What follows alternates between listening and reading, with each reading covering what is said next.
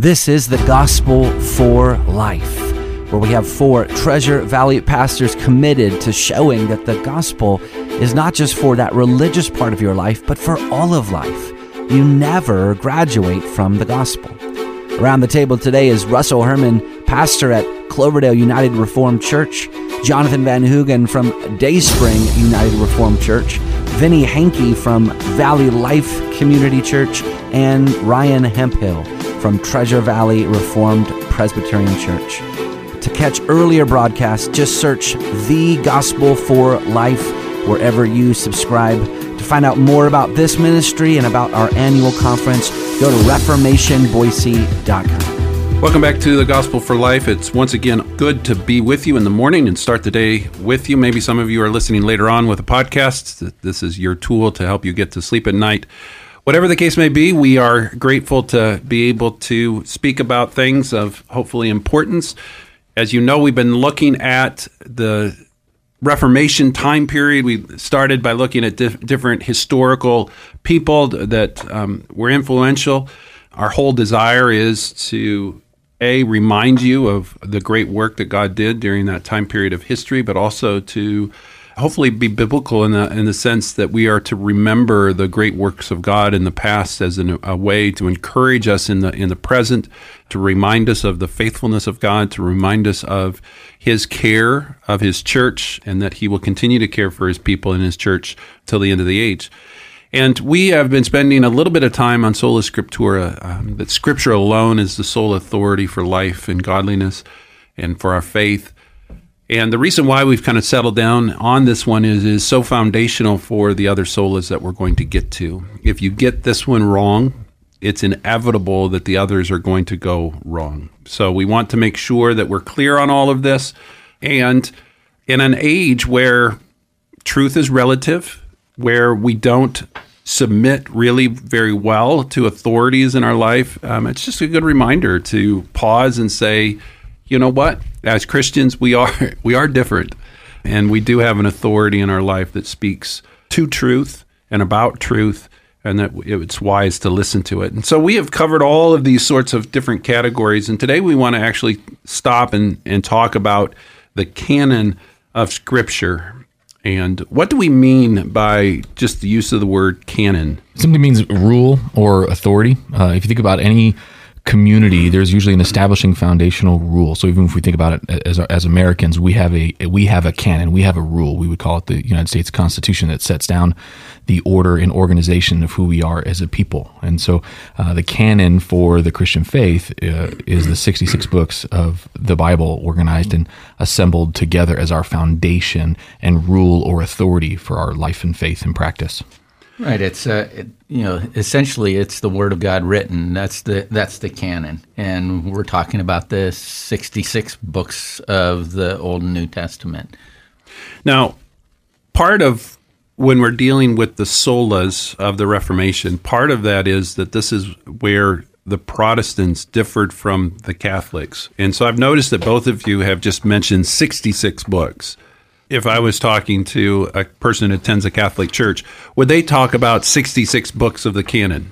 No, they would include a collection of books known as the Apocrypha. They're included in there that have other additions to the Protestant canon or books that were removed during the Reformation. They're principally books, about 13 books written between, say, 300 BC and 1000 AD, so a significant time period after, but also during what is generally a silent period between the scriptures. Between the Old and New Testament, there was no prophet until John the Baptist, and so there was. These are part of the reasons why there is a canon.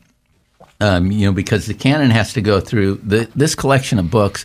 Really is about God's providence. It's something, the church didn't decide it. The church received it. It was the Word of God written. And one of the ways in which that evidenced itself to be the very Word of God was, there were some tests about what made up the canon. Was it authoritative? Did it claim to be God's Word? Was it prophetic? Was it written by a prophet or an apostle, or in some way linked to that prophet or apostle? Is it authentic? Does it contain doctrinal and factual error? Was one of the things. Is it dynamic? Was it a life transforming? When you read it, is this a life transforming? And the fifth one, was it accepted by the people of God? And so it had a certain universal acceptance. But apocryphal books oftentimes, were reflected simply maybe a Jewish religious viewpoint. It was they contain deliberate fabrications without serious claims to being canon. They are often unworthy, in terms of their dynamic, life-transforming quality. They were contradictory at times. They often, you think about it, we don't really have a whole lot of information on Jesus' early life. The only testimony after his birth was the time when he was about 12 going up to the temple. And so some of this stuff was written to try to satisfy curiosity about the life and childhood of Jesus. Others are attempt to provide simply details that were maybe omitted or, concerning the apostles. And so, that along with the fact that there was a desire to embed tradition in it all, and gain acceptance for, some popular beliefs. I mean, praying for the dead comes from the prayer of Manasseh, which, that, some of the things, Abraham, I'm trying to think of some of the other errors that you can find in the Apocrypha, but you read them alongside in Scripture and you realize this is so different. I mean, there are some things like the book of Maccabees, which is really a history, and, there's a value to the history, but there's not a value to the life and testimony of the church. Yeah, we wouldn't elevate those to the same authority that we would the canon of Scripture.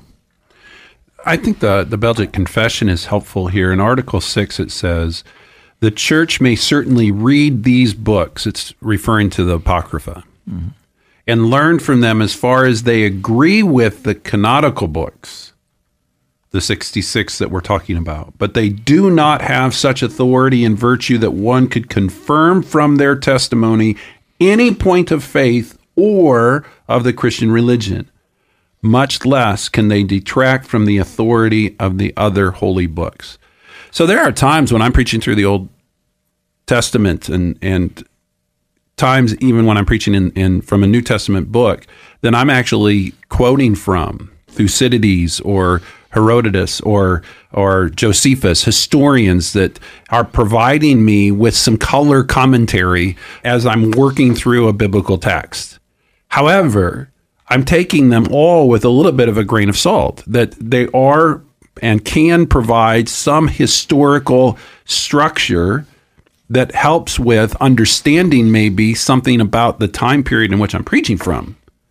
But I'm not going to go to Thucydides and say, here is a scriptural truth that I'm going to now use and preach and teach.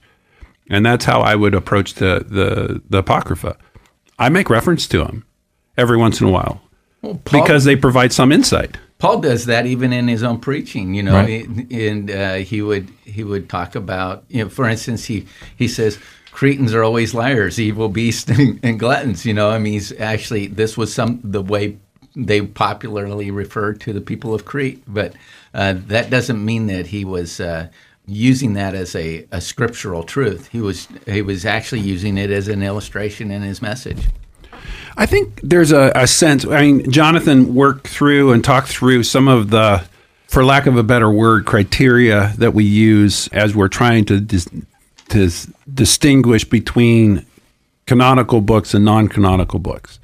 But he made a very clear distinction that we receive them.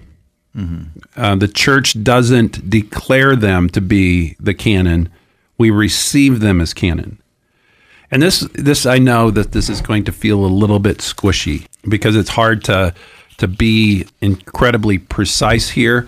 But let me quote from the Belgic and then from the Westminster Confession, and hopefully this will help. The Belgic says, we receive all these books and these only as holy and canonical for regulating, founding, and establishing of our faith. And we believe without a doubt all things contained in them, not so much because the church receives and approves them as such, but above all, because the Holy Spirit testifies in our heart that they are from God. and also because they prove themselves to be from God. For even the blind themselves are able to see that the things predicted in them do happen. And I know that that's a little bit of a subjective. Well, the essence of it, the reason why we can say we receive it is because it was the Word of God. It's the Word of God whether we received it or not. Mm-hmm. It already was the Word of God. When we established that the fact that Scripture is inspired by God, it's God-breathed, and also when we say that holy men spoke as they were moved by the Holy Spirit, we're talking about something that's happened, and it is the Word of God. The recognition and being able to appreciate it came from those, criteria. Now I can recognize it. Now I can, I'm receiving it because it's authoritative, it's prophetic, it's authentic, it's dynamic, and then I understand that others are seeing the same thing in those same scriptures. I think if to give an illustration, we've talked about the word foundational. And so if the church gives Scripture the authority, then the authority of Scripture really rests on the authority of the church, rather than the church receiving its authority from the Scripture. And so the Scripture is an authority in and of itself. That way we understand it as being received by us, rather than us attributing authority to it. Michael Horton says, unless the credibility of doctrine or Scripture is established by divine rather than human authority, our conscience will always waver. That is, if Scripture is authoritative because humans say it's authoritative, we will always be second-guessing and questioning. But if we understand it to be authoritative because God declares it to be authoritative, then we can receive it with faith and confidence. Mm-hmm. Think of it this way: we make distinctions all the time in life. We know when we're watching a master play a sport. So you didn't have to tell me that Michael Jordan was an incredible basketball player. I could watch it. I could see it. I could observe it. That was it. And then you watch some fifth grader play basketball, and you're not going to say, oh, no, the fifth grader, that's basketball, just like he plays just like Jordan. No, nobody's going to say that. You know the difference. You observe the difference. That's what the Scripture is. When you read the Word of God, it's a different level. It's a whole different plane. And this is what the Westminster Confession is saying. It's the heavenliness of the matter, the efficacy of the doctrine, the majesty of the style. You know that you're encountering something beyond just another book. There's a heavenliness to it. There's a majesty to it. There's a beauty to it that you're not encountering someplace else. And people will say, well, that seems subjective. And I'm saying, yes, but we do this in other realms of life, and it works. You know it to be true. And that's where we're saying that's the difference between the canon and other books. Right, and the Bible supports itself by, the external evidence, the archaeology that authenticates it. It's the best documented book in the ancient world. There are thousands of manuscripts that go to our understanding that what we have is what was written.